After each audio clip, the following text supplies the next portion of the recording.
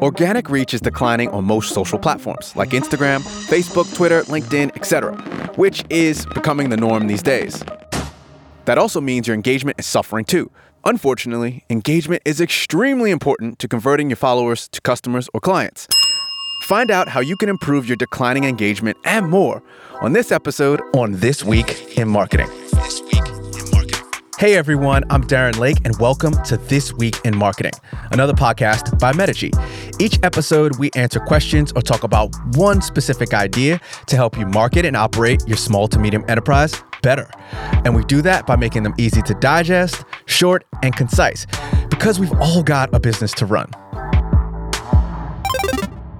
In this 4-part series about content, we'll walk you through how to create better content and engage more with your followers. I'll be joined by Metigy's own content coordinator, Joyce Cabanilla. Joyce possesses the magical ability to pair analytics with online relationships and behaviors. She has worked for over 5 years as a marketing sales consultant and content curator in the fashion, travel, and arts industries. All of this allows her to better understand and create educationally entertaining content for her clients and customers. All right, so this episode is all about fixing your declining social media engagement. And let's just jump into what you'll actually learn in this episode. Why just scheduling content isn't enough, the 3 proven ways to increase your engagement, actual tools that you can use, the benefits of social engagement, and much more. Let's get into the convo with Joyce and me. All right, this is a big problem in the marketing and small business area. Your social media engagement is declining. What do we do about that? How do we fix it? So there are 3 points that you can do to increase your engagement with people online. So the first point is to find a way to get an engagement or to find a way to have a response from them. Something that's engaging, ask some questions, like create high quality content like videos that would usually stop them from scrolling through their phones.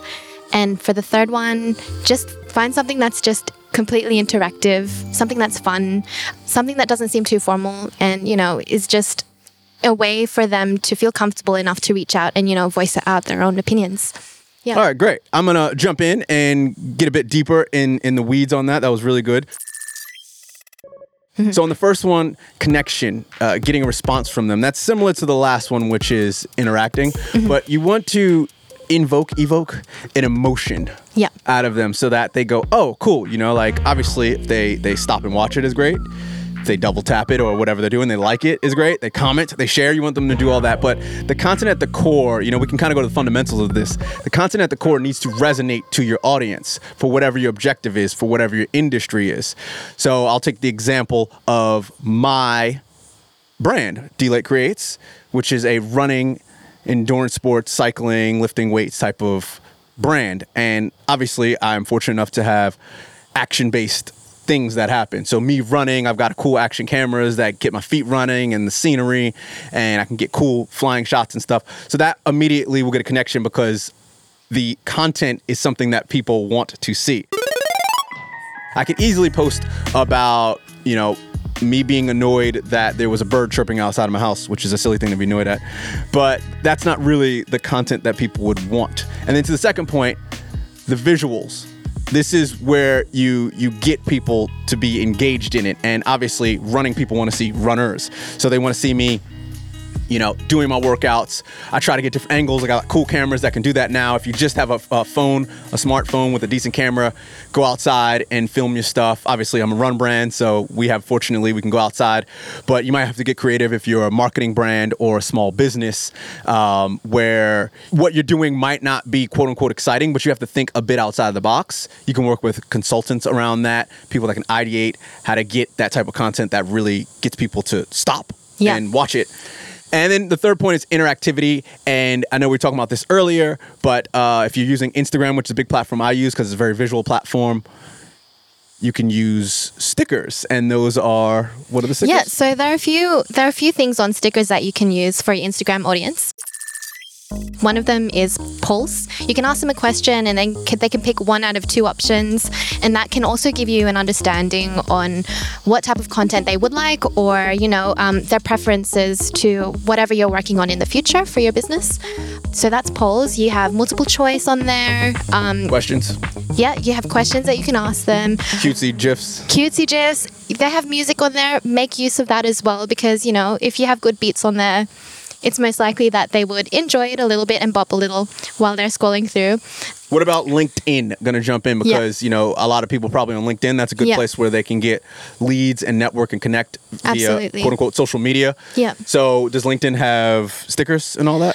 Yeah, LinkedIn does have stickers and GIFs. And then if you are more on a corporate or more of a formal kind of small business, LinkedIn would be an ideal place to engage with your company. With your company's followers.